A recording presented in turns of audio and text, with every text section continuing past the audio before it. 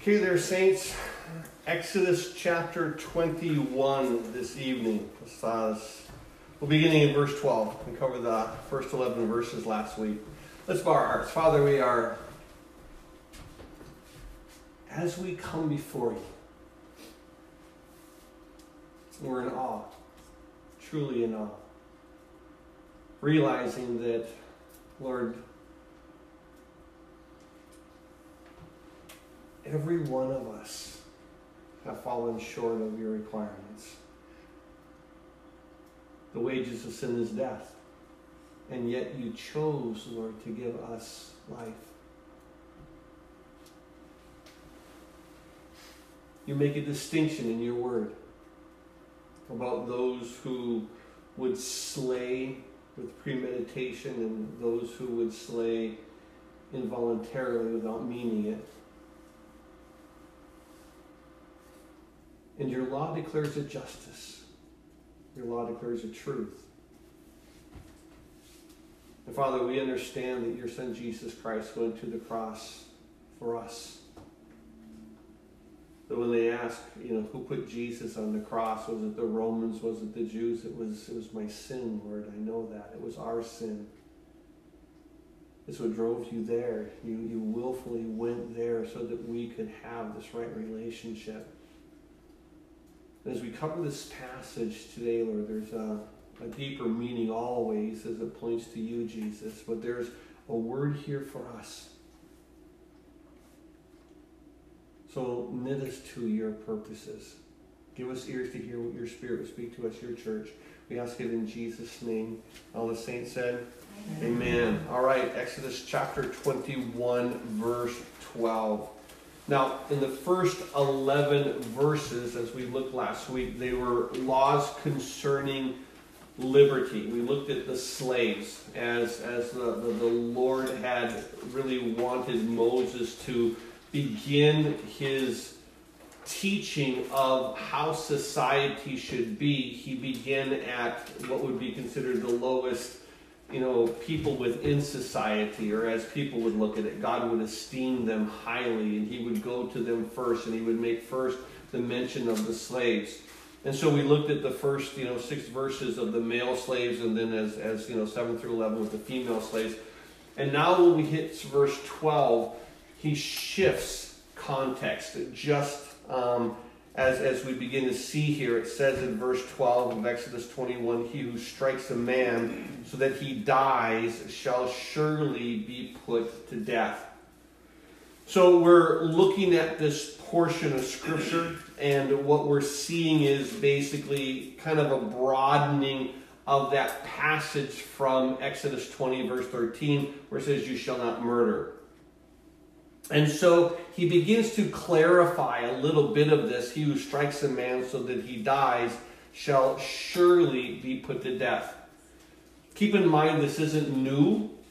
If you want to understand where this originates, it originates all the way back in the book of Genesis. If you're familiar with that passage, one verse I want to read to you so that you can at least become aware of it. But it's where God begins to allow the society to deal a corporate punishment for those who would shed blood.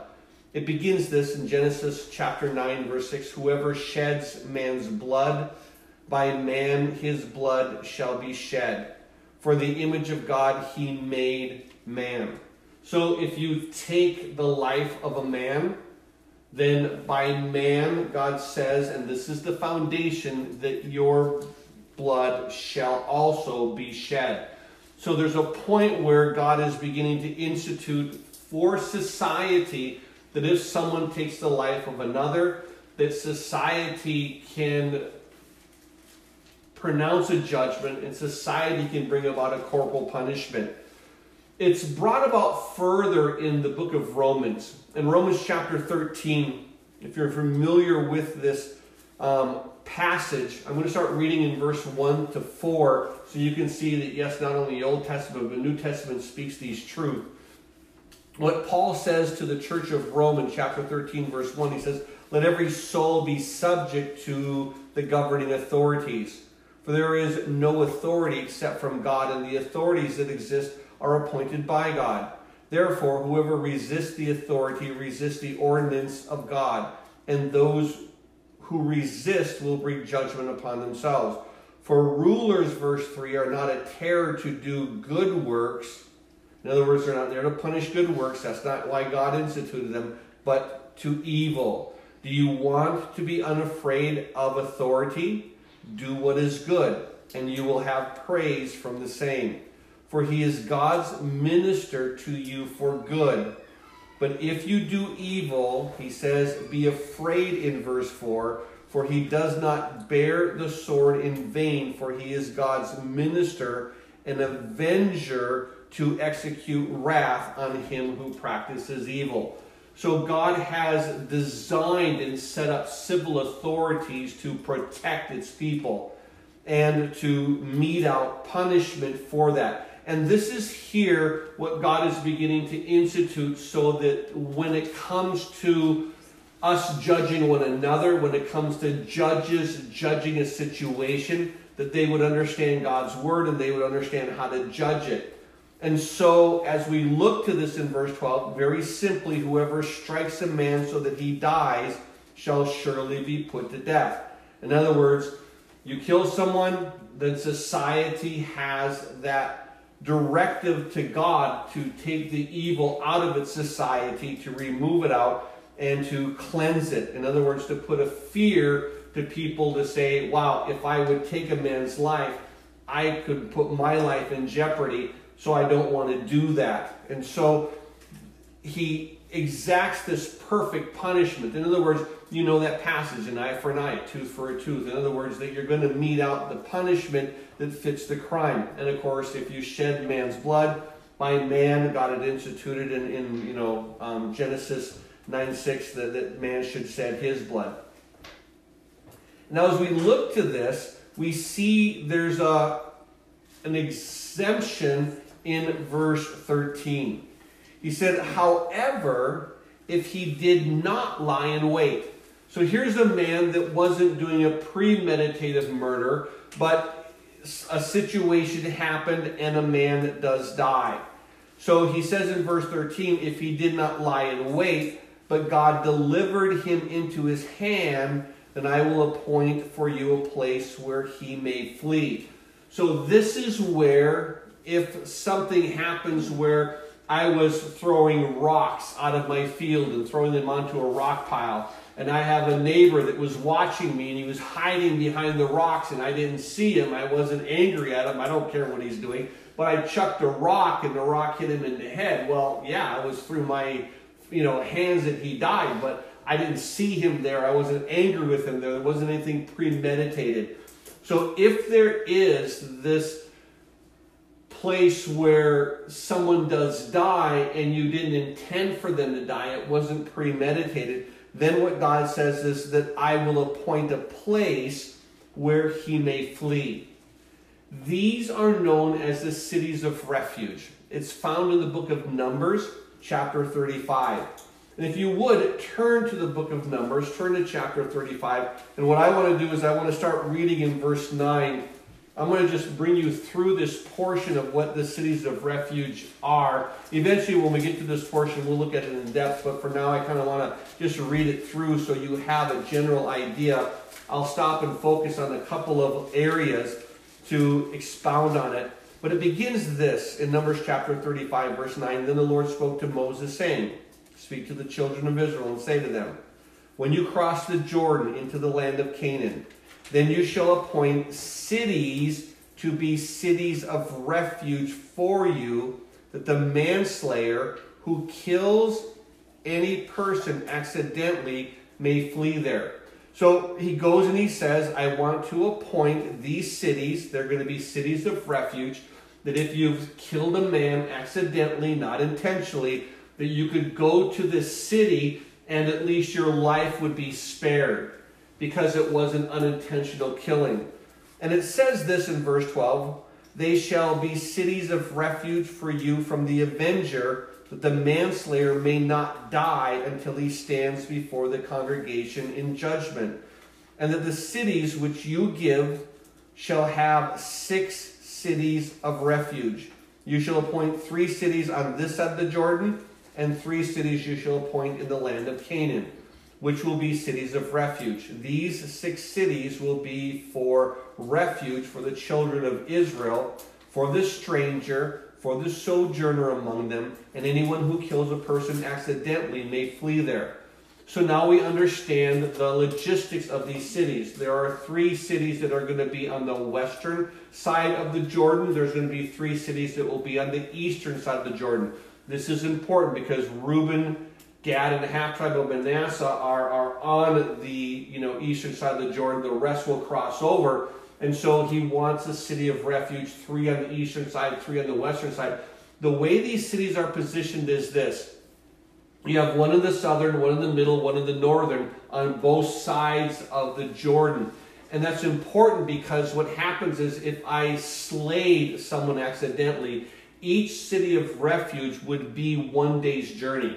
I could get to that city from anywhere in Israel within 1 day. And the important thing about that is this. By the time someone found out, oh my goodness, you killed my cousin Grisha, I would already be able to be in that city safe from the avenger of the family who says, well, you took Grisha's life, I'm going to take yours. And so the city's able to watch over me. The city's able to hear the case. The city's able to make a judgment upon it. And so it begins this in verse 16 of Numbers 35. But if he strikes him with an iron implement so that he dies, he's a murderer. The murderer shall surely be put to death. So you hit someone intentionally, that's murder. If he strikes him with a stone in the hand by which he could die, and he does die, he's a murderer. The murderer shall surely be put to death. Or if he strikes him with a wooden hand weapon by which one could die, and he does die, he's a murderer, and the murderer shall be put to death. The avenger of blood himself shall put the murderer to death. When he meets them, he shall put him to death. So if you are someone who's guilty of murder, then that near of kin is able to exact a judgment for the dead person, for his family member. He said, you killed my family member, so in his stead, because you can't have an eye for an eye, tooth for a tooth, he can't take your life, so I will do it in his stead because you're a murderer. And it begins this. Now in verse 20, if he pushes him out of hatred, or while lying in wait, or hurls something at him so that he dies. So if I'm angry at him and I shove him, if I throw something at him, and it makes this statement that basically, or an enmity, verse 21, strikes him with his hand so that he dies, the one who struck him shall surely be put to death. He is a murderer. The avenger of blood shall put the murderer to death when he meets him. Now verse 22. However, you see it's the other side of the coin. If he pushes him suddenly without enmity, or throws anything at him without lying in wait. So it's not premeditated. It just so happens that you're scuffling and you shove him. You're having a scuffle. He throws something at you. You throw something at him, but it's not a premeditation.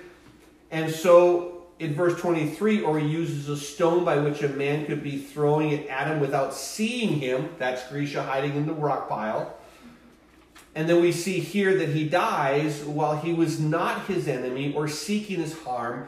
Then, verse 24, the congregation shall judge between the manslayer and the avenger of blood according to these judgments. So the assembly, the judges get together in the town, the elders get together at the gate, they judge the situation.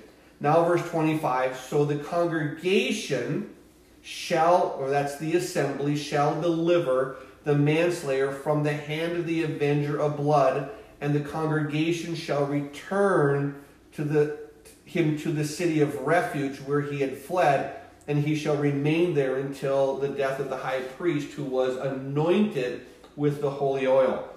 So at this point, they take him out. They have this, as the avenger of the blood comes and says, hey, bring out Lo, he killed my cousin Grisha. They take us out to a neutral spot. They still protect me. The situation is heard. He says what he knows. I say what I know. The congregation then judges. And as the congregation judges, if they find me guilty, they turn me over to the avenger of blood. If they find me innocent, get back in the city. This is where you are, but this is where you have to stay. We're going to find out in just a moment that if I leave that place of refuge, if I leave that city of refuge, and the avenger of blood then kills me, then he's not considered guilty of murder. See, right now, if I'm in the city, he does it. He's now guilty of murder. He shouldn't be doing that. But we see this, verse 26, if the manslayer at any time goes outside the limits of the city of refuge where he fled, and the avenger of blood finds him outside the limits of the city of refuge, the avenger of blood kills the manslayer, he shall not be guilty of blood, because he should have remained in his city of refuge until the death of the high priest. But after the death of the high priest, the manslayer may return to the land of his possession.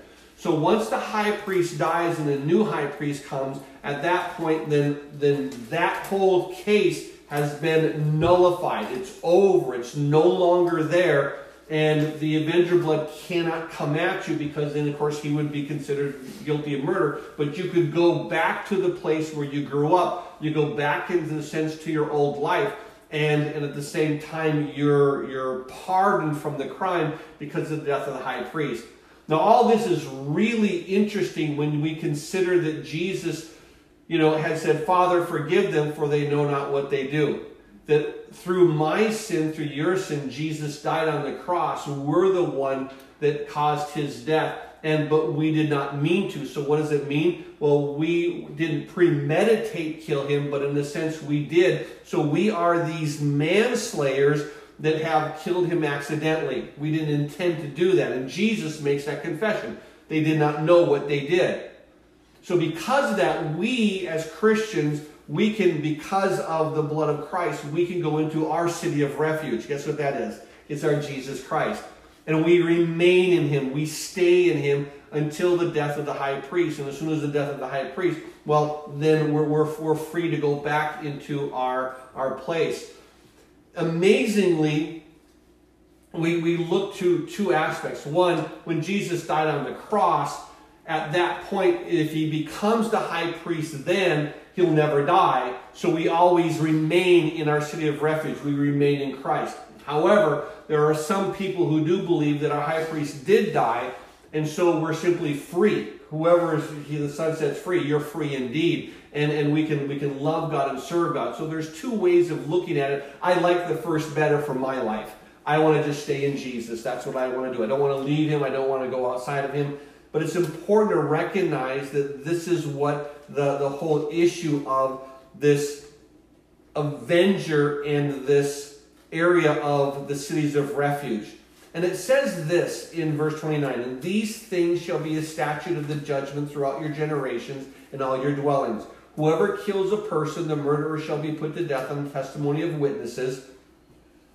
But one witness is not sufficient testimony against the person for the death penalty. Moreover, you shall take no ransom for the life of a murderer who is guilty of death, but he shall surely be put to death. So in other words, if I killed someone, I say, listen, let me give you, 800 shekels of silver. Sorry, you can't buy your way out of it. Your life is forfeit. And so he says here, verse 31, moreover, you shall not take a ransom for the life of a murderer who is guilty of death, but he shall surely be put to death. And you shall take no ransom for him who is fled to his city of refuge, that he may return to dwell in the land before the death of the high priest. So if I killed someone accidentally, and I say, listen, can I pay you off so that I can leave this and go back to my home? You can't do that either. You must remain in that city of refuge.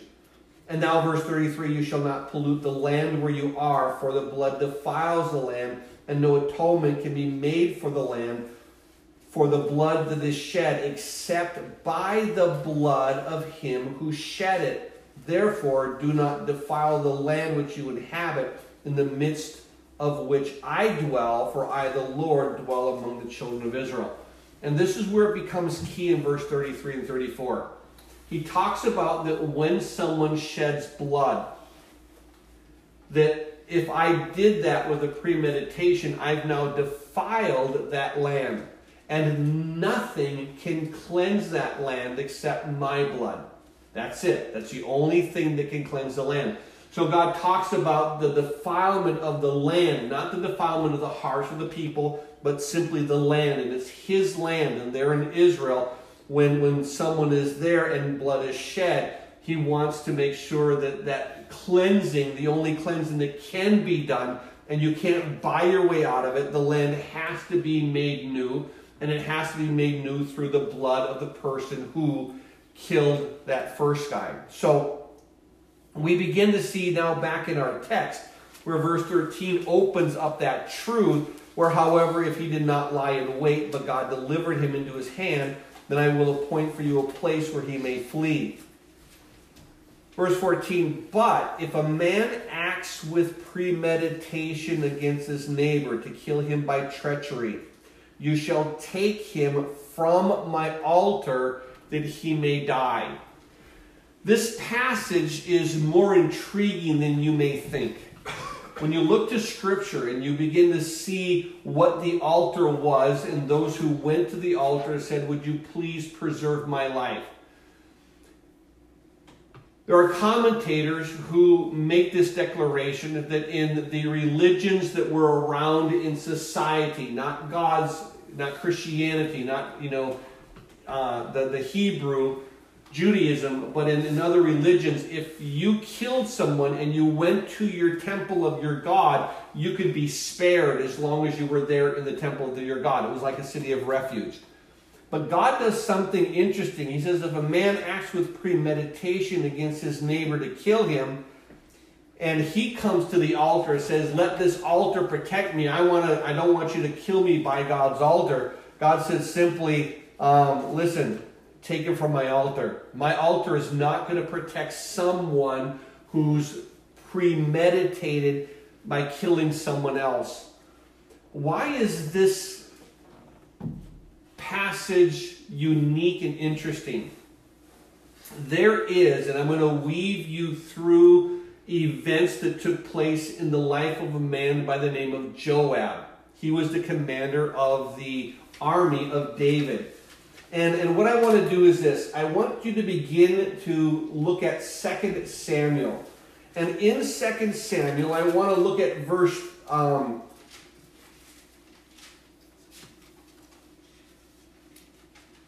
chapter 2 initially. And what I'm going to do is this. I'm going to look at a man by the name of Abner. In 2 Samuel chapter 2, beginning in verse 8 through 10, we see here that this man Abner, it says, but Abner, the son of Ner, commander of Saul's army, took Ishbosheth, the son of Saul, and brought him over to Mahanaim. And he made him king over Gilead, over the Asherites, over Zezreel, Ephraim, Benjamin, and over all Israel. And so Ishbosheth, Saul's son, was 40 years old when he began to reign over Israel, and he reigned 2 years. Only the house of Judah followed David. So we see that here, when Saul dies, rather than David becoming the king, this man Abner goes and takes one of Saul's sons by the name of Ishbosheth, and he raises him up to be a king. Well, in a sense, what happens is this man Abner is kind of using him as this puppet. And so he's the one who's kind of saying, Ishbosheth, you're going to be the king, you're going to do this, but at the same time, remember, I'm the one who installed you here. And so it opens up this, and I want to share with you now in 2 Samuel chapter 3, verses 6 through 8. Because something happens between Abner and Ishbosheth. So in 2 Samuel chapter 3, verse 6, now it was so, while there was war between the house of Saul and the house of David, that Abner was strengthening his hold on the house of Saul. So all of a sudden, Abner now is looking to say, I'm going to seek to get a better hold onto this house of Saul. although I'm setting up his son Ishbosheth as the king. Now, verse 7, Saul had a concubine whose name was Rizpah, the daughter of Aiah. And so Ishbosheth said to Abner, why have you gone into my father's concubine? So in a sense, he's taking a place of authority, saying, I can go into his concubine.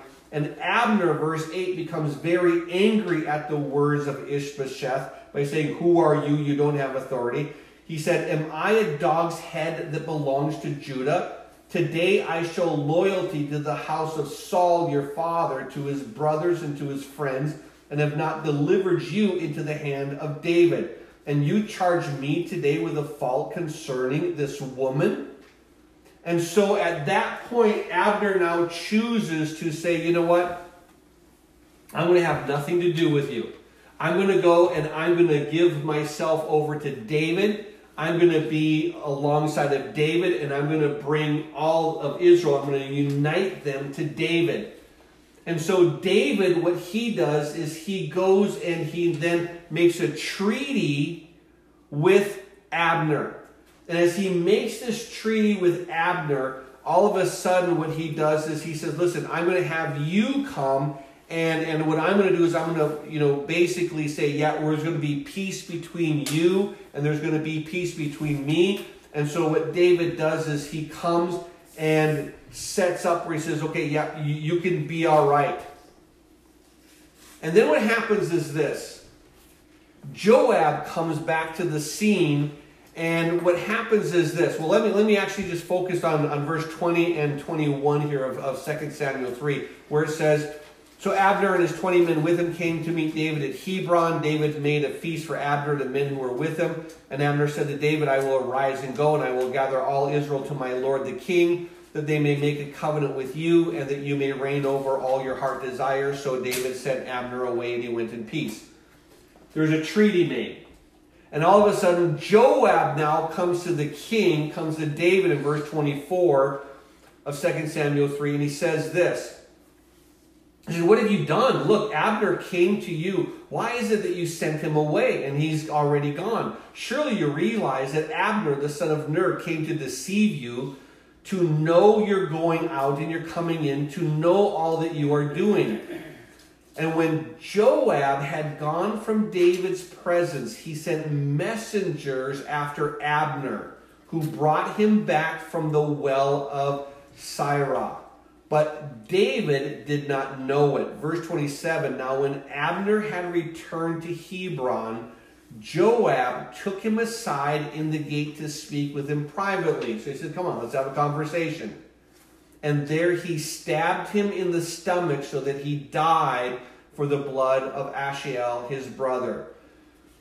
At this point, we see that Joab goes and he slays Abner.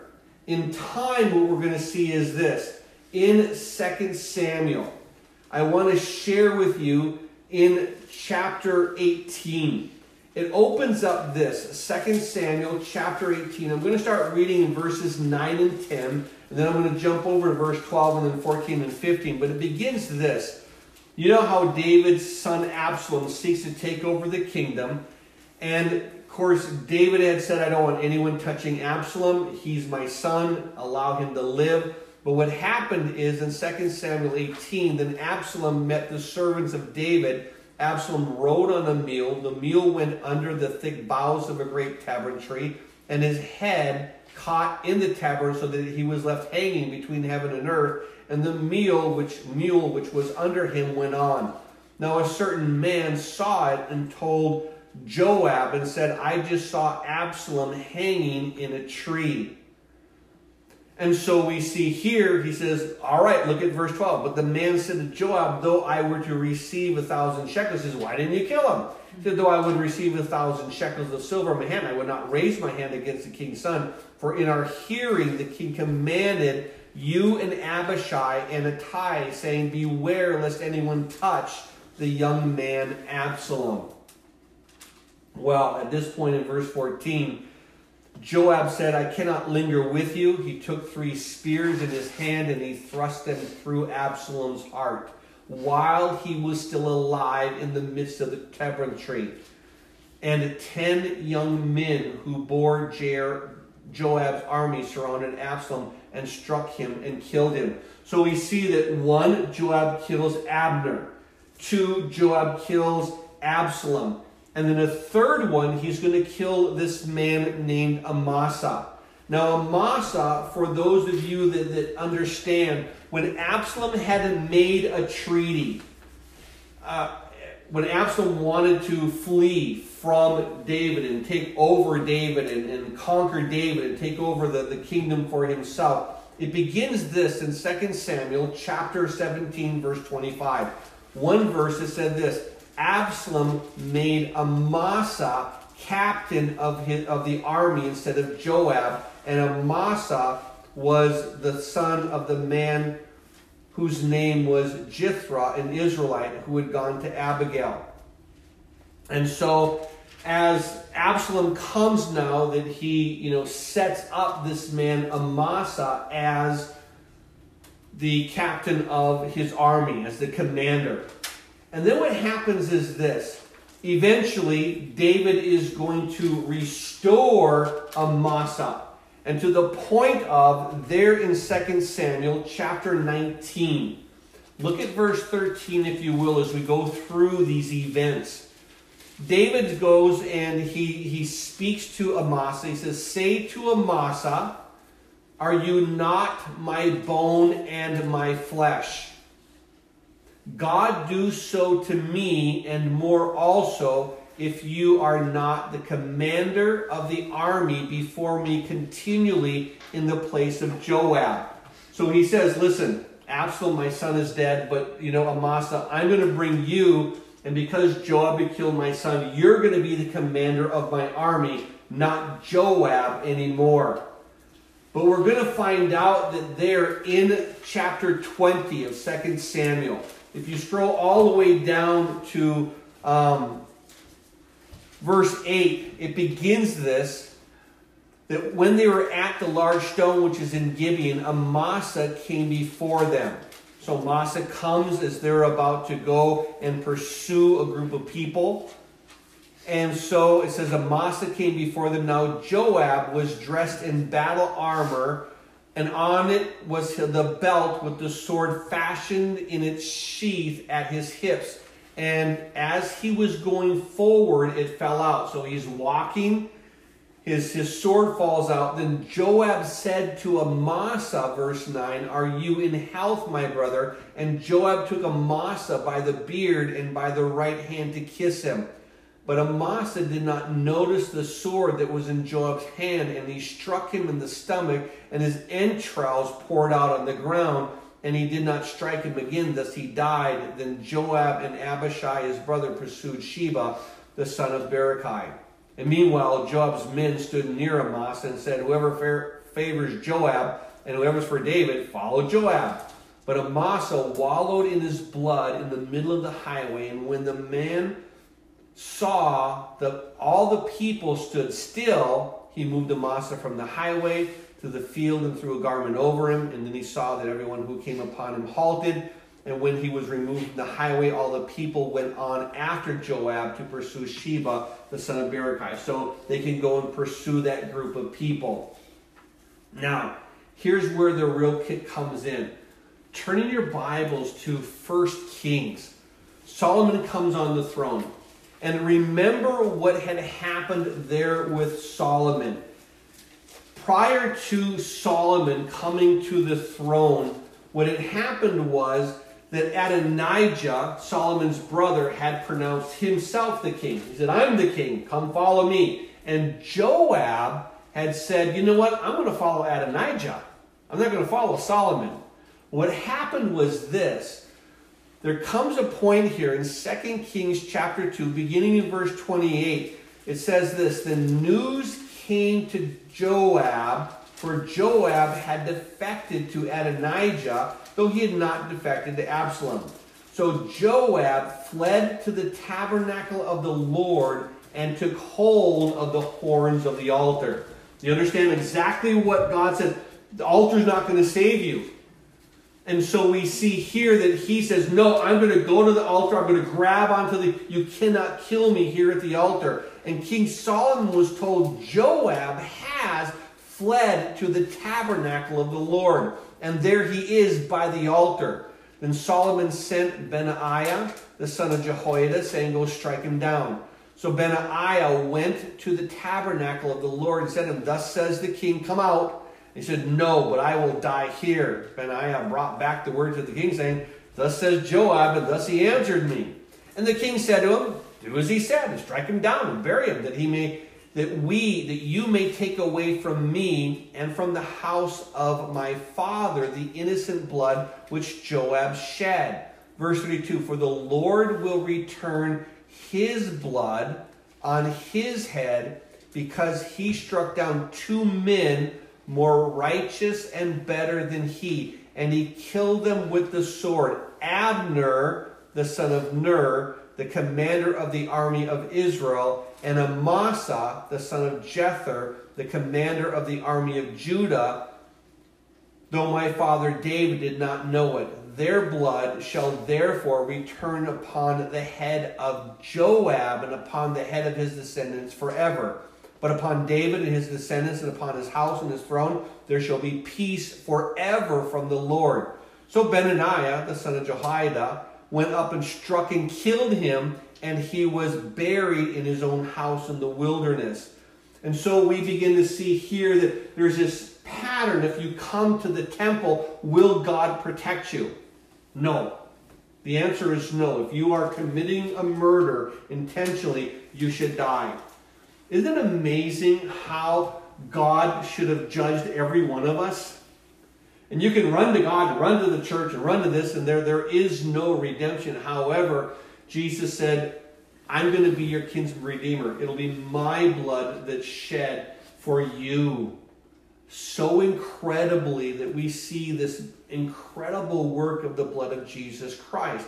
So when we see this, verse 14, back in our text of Exodus 21, and yeah, we're only 3 verses in, but we'll finish.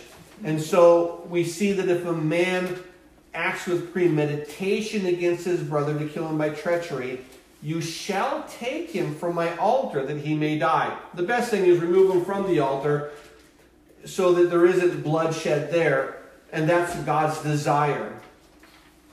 And now we see this, verse 15. Whoever strikes his father or his mother shall surely be put to death. Now, what happens is this. So often in the English language, we don't understand the fullness of the context. We don't understand the fullness. So a lot of people think, well, if you slap your mother or you slap your father, that you're going to die. I want you to understand, he says, he who strikes his father or his mother. If you bump up to verse 12, remember the first statement we read. He who strikes a man so that he dies. So it's not just a slap. It's literally you're trying to kill them. You try to kill your parents and say, well, they're my parents. It doesn't make a difference they're your parents. You still, because you sought to strike them, you shall be put to death. So the context of what we're seeing here in verse 15 fits more with Exodus 21:12 than 20:12. So it's not like, well, they didn't honor. No, it means you're trying to kill them. You're put to death. And then in verse 16, he who kidnaps a man and sells him, or if he is found in his hand, shall surely be put to death. So at this point, we see that you're not taking his life and killing it, but you're taking his life. You understand? You kidnapped him. It's no longer his life, but now you're taking it. And so if you kidnap a man, you sell him, or if he's found in his hand, you kidnap him and you keep him. By you taking his life, the freedom of him living his life away, you're guilty of death. You're also put to death. So think about how God is so sure of you're not allowing this person to live his life by either killing them, or you're not allowing this person to live your life by kidnapping them and keeping them. Either way, you're guilty of destroying that life. You're now put to death. And now he says in verse 17, goes back to the parents and the children. He who curses his father or mother shall surely be put to death.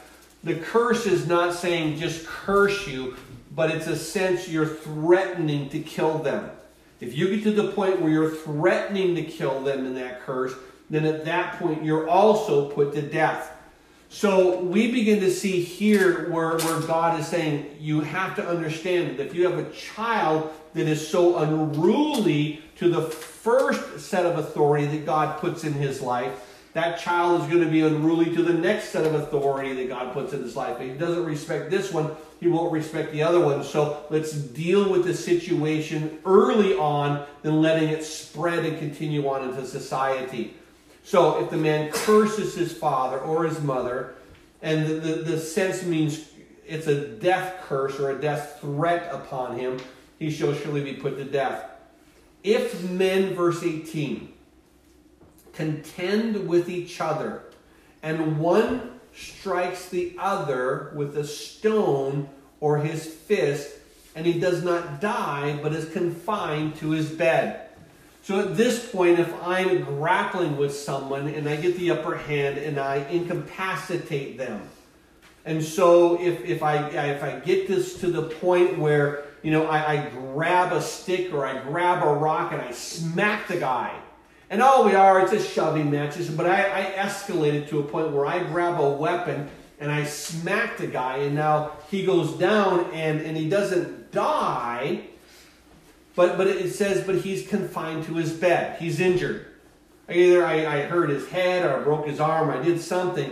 It says this, if he rises again and walks outside with his staff, then he who struck him shall be acquitted. In other words, I haven't committed murder, I've injured him. He shall only pay for the loss of his time and shall provide for him to be thoroughly healed. So if I escalate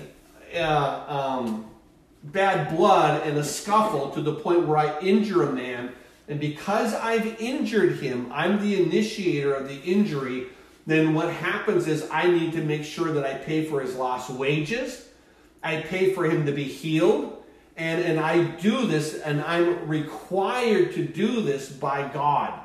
So I'm giving him workman's comp. I'm paying for his doctor. In other words, it's like that insurance. We have that same thing. If I'm guilty of it, I need to take care of him. And now it says this in verse 20. If a man beats his male or female servant with a rod, so that he dies under his hand, he shall surely be punished. Now, to be honest with you, out of all the verses that we are going to read here this evening, this is the hardest one for me. To be honest with you, it is the hardest one. I do want to share you a couple of truths that will help you as I was praying through this, and God used His Word and this passage itself, just what it says, to help my heart as well. So if you're in that same that same category as me, it declares this: if a man beats his male or female servant with a rod, so that he dies under his hand. In other words, the beating is so severe that the slave itself succumbs to death. Then it says this, that he dies under his hand, he shall surely be punished. Now, that's what was the kick for me. What is the punishment? Now, understand, I want to take you to two things. The first is this, the first part of the verse. If he beats his male or female servant with a rod, he shall surely be punished. What? He shall be beaten with a rod. Whatever he beats his servant with, that they succumb to death, that same punishment that he meted out to his servant now gets meted out to him. If he whips them so they die, then he gets whipped. If they whipped 40 times, he gets whipped 40 times. If he beat them with a rod 40 times, he gets beaten with a rod 40 times. You understand, the punishment isn't, it's just a slap on the wrist.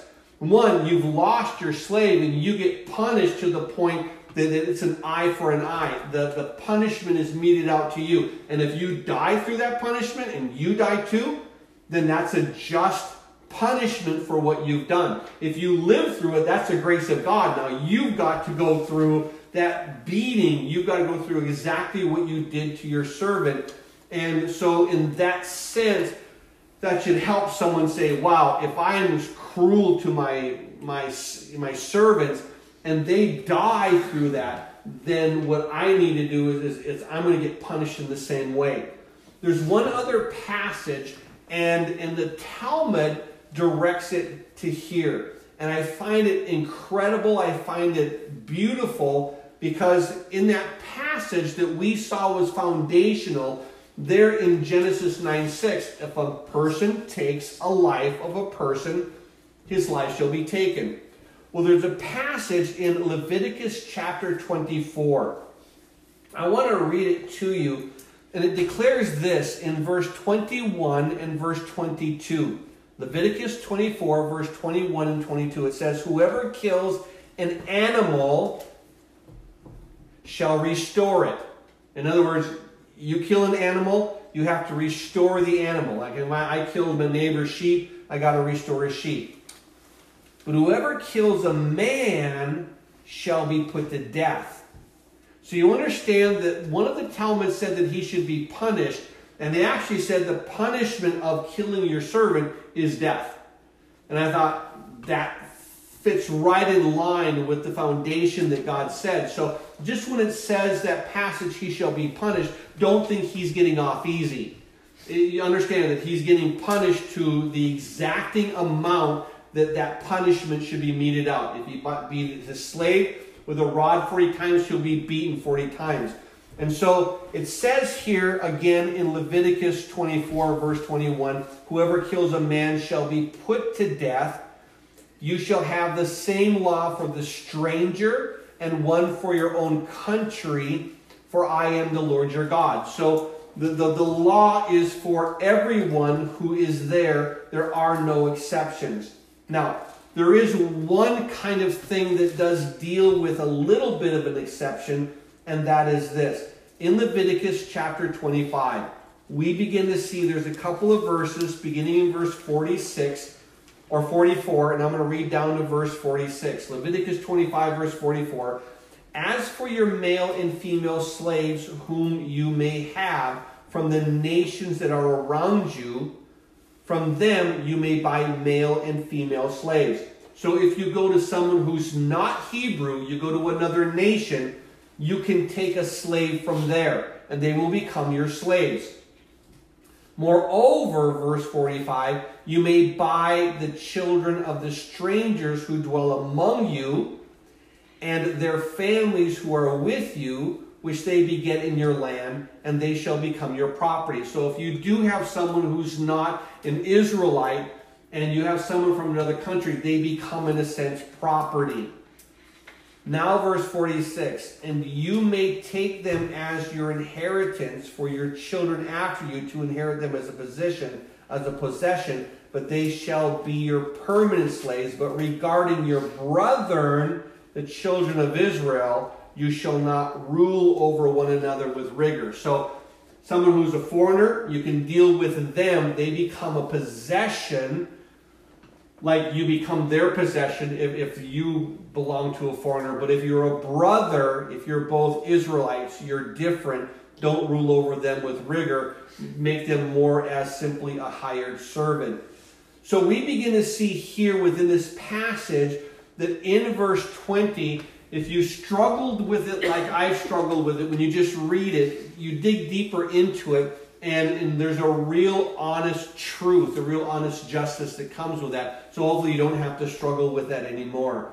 And now in verse 21, notwithstanding, if he remains alive a day or two, he shall not be punished, for he is his property. So what happens is, if he doesn't die, but he's up and he's walking around, then eventually he dies, and so he's alive for more than a time, then he won't be beaten with the rods. He won't be beaten in that sense, because, at that point the man had a chance to recover, and they believed it was God's will to say, I'm going to take him out of the hand of this master that was wicked. So God is the one who takes that slave. So we see here, if he remains alive, he's not punished to the degree that he would be if the man died. Now verse 22. If men fight Two men are grappling, and they hurt a woman with a child, so she gives birth prematurely. Yet no harm follows. He shall surely be punished accordingly as the woman's husband imposes on him, and he shall pay as the judges determine. So if we see here that two men are grappling, and you run into a woman who's with child, and because of the injury that she sustains through your guys' foolishness, at that point, the woman's husband can impose upon them, goes to the judge, and the judge will determine what is owed for, causing this woman to have the birth prematurely, and then you have to pay that. But it says this in verse 23, but if any harm follows, then you shall give a life for a life.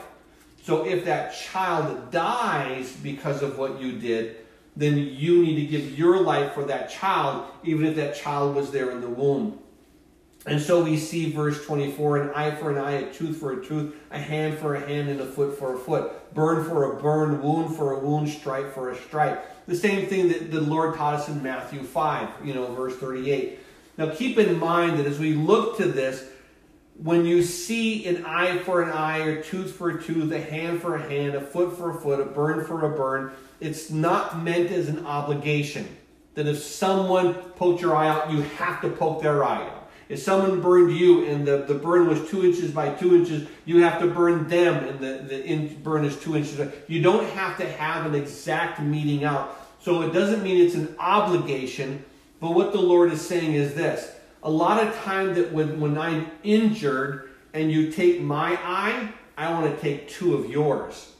So I want to not only take your eye, I don't want justice, but I want justice plus a little bit extra.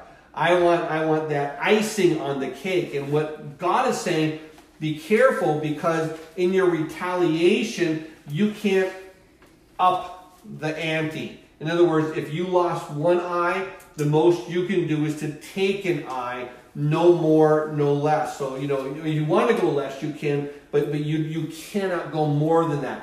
And I think, keep in mind that what God is teaching in retaliation is that it has to be justice. You can't exceed over that just because of the emotional state that you're in. And that's what here, this retaliational passage, begins to open up.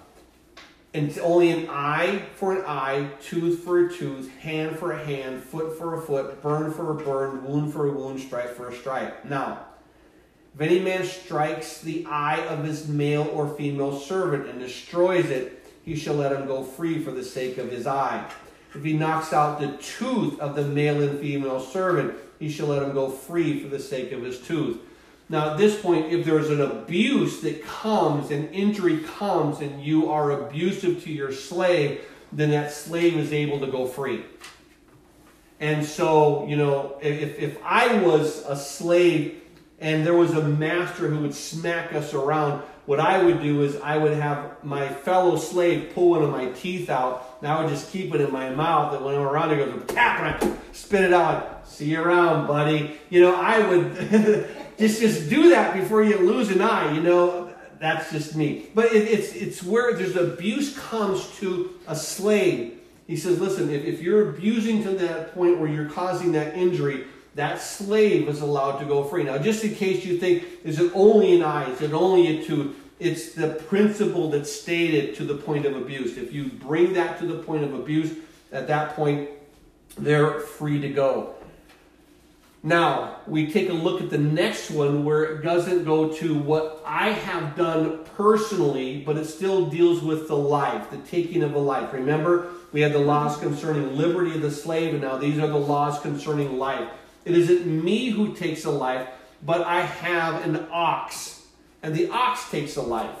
So what happens is this: if an ox gores a man or a woman to death, then the ox shall surely be stoned, and its flesh shall not be eaten, but the owner of the ox shall be acquitted. So in other words, if my ox kills a person, kills that guy Grisha, then my ox is put to death. I don't get to keep him. I don't get to do anything. He's put to death. And it's not like, you got to get some burgers, got to get some steaks out of the thing. No, he took a life, that ox is completely forfeit, and so that ox's blood is going to purify the lamb.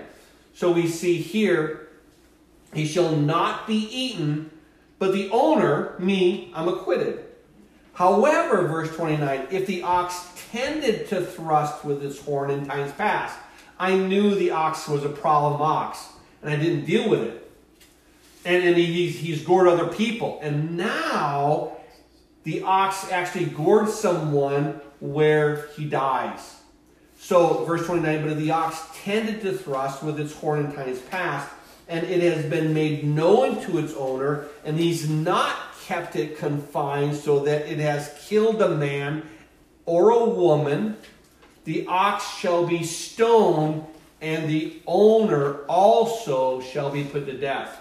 So if I knew this ox was dangerous, and I didn't confine it, and the ox has been known to stab other people, and that they were wounded, but they never died, but now someone died. Well, I knew this ox was the problem. I should have killed this ox and made burgers long ago, because it was a danger to society. But because I didn't, and this ox killed someone, the responsibility is mine.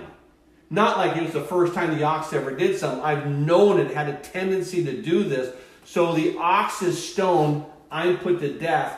I'm accountable for the behavior because I didn't deal with it sooner. Now verse 30. If there is imposed on him a sum of money, then he shall pay to redeem his life, whatever is imposed on him.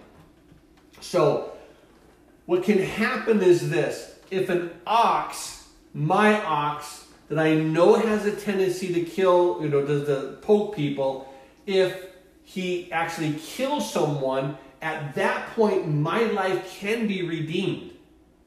So if my ox kills Grisha, and my ox is stoned, but the family says, listen, your ox is the one that did it. You were a fool because you didn't put your ox to death. And now he is stoned. He is put to death.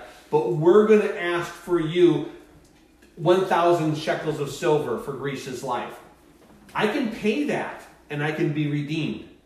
If my animal does it. If I kill it, there's no redemption at all. But if my animal does it, I can have my life redeemed. And if they say, listen, I want you to die because it was your ox, I'm dead. So I don't get to choose what I want. But if the family says, listen, you can be spared if you pay this amount for, Grisha, then I can do that. So verse 30 is this unique exception to the ox, where if there is imposed on him a sum of money, then he shall pay to redeem his life, whatever is imposed on him, whether it has gored a son or gored a daughter, according to this judgment it shall be done to him. If the ox gores a male or female servant, he shall give their master 30 shekels of silver, and the ox shall be stoned. And now we see here that it's not a family member, but it's a servant. It's part of what he was considered his property. You have to pay him for his property. The ox is still stoned because it took a life, but you as a person, you won't be put to death if it's a servant. If it's a son or a daughter, a family member, then yes, then you are, or you can be ransomed. But for a slave, the ransom is only 30 shekels of silver. And now we see here, if my oxen takes the life of another oxen, in other words, the death of property. In verse 33, if a man opens a pit, or a man digs a pit and does not cover it, and an ox or donkey falls into it. So we see that now, through my actions, a death occurs of someone else's property. I dug a pit, and I didn't cover it, and I didn't put planks over it, and an ox or a donkey falls into it. The owner of the pit shall make it good. He shall give money to their owner, but the dead animal shall be his. So if I dug a hole, and all of a sudden your donkey falls into my hole, then what happens is I buy the donkey, but the donkey's mine. If I want to have donkey burger, I can have donkey burger. It's up to me to say this is what I want. Now, it's an unclean animal. I wouldn't recommend it. But we can see it's mine. I can do it. If your oxen falls into it, I buy the oxen. I can make burgers. I can make steaks. I can do that. It's mine, but I will pay you for the oxen. Now it says this. If one man's ox hurts another. Now if it's my ox hurts Grisha's ox so that it dies, then they shall sell the live ox and divide the money from it. And the dead they shall also divide. So what happens is, I have a live ox, Grisha has a live ox, my ox kills his ox. Then what we do is this. We sell my ox, we divide the money, and then we take the dead ox, which was his, and we divide that also. So in other words, perfect equality. None of us are any more, none of us are any less. The two oxen had this scuffle. His dies, mine lives, mine is sold, his is cut. And so there's a perfect equality. Now, verse 36, or if it was known the ox tended to thrust. Now, I have that ox that's been known to do this, and he now kills Grisha's ox. Then its owner has not kept it confined. He shall surely pay ox for ox, and the dead animal shall be his own. So what happens is now I give Grisha the live ox, and I just take the dead one.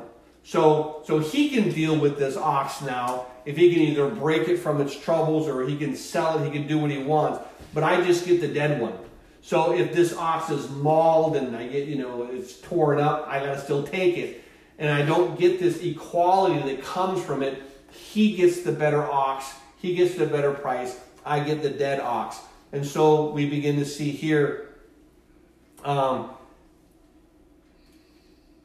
wait, backed it up. I actually missed that. It said, he shall pay for the ox, and the dead animal shall be his own. There is another point where, because of the language, there's an aspect where I pay for the ox and you still keep your dead one because I was so negligent on this. The writing of the language is a little obscure, and so commentators take both sides of that. I lean towards the second. It is what I do. So I lean towards where if I had an ox that was misbehaving, then what happens is he gets my ox and he gets his ox because I'm just negligent in it. I'm the one that caused the entire situation through not dealing with it initially. But there are also commentators who say, no, there are, he gets the good ox, you get the dead one. So the language isn't super clear on this one, but I lean towards the one. You can lean to whichever one you want, and we can talk about it. And to me, I think the justice is served, best if because I know I lose everything. Let's bow our hearts. Father, we are so in awe of who you are. That you're concerned about every aspect of the life of society. But above all, you're concerned about responsibility. Truly taking responsibility. And Father, as we stand before you, we honestly can say that we should be cast away. We should be slain. We should have your judgment. And yet, Lord, that's just law. That's truth. And yet, and it's justice, but yet there's love. There's love. And where sin abounds, love abounds even more. And you've made a way, Lord, that we who have failed so miserably in just responsibility towards you, responsibility towards our fellow man, Father, you've just made it so that we have grace with you. Thank you, Lord, that you are concerned about society and how it operates, and what you want more than anything is just fairness, justice. Eyes for eyes, tooth for tooth. Don't go over and abound. And so we're grateful, Lord, for what you do. We're grateful for how you want your society to be. And it's about taking responsibility. So help us, Lord, to grow in these things. Help us to understand. And Father, continue to mull over and chew over these things that you stated, Lord, in your word. As we're looking to what happens when a life is taken, whether it's the life of an animal, the life of a child, the life of a friend, the life of an enemy, Lord. You're concerned about all life. That's who you are. Help us to have your heart, Lord, to be concerned with life. We ask this in Jesus' name, and all the saints of God said, amen.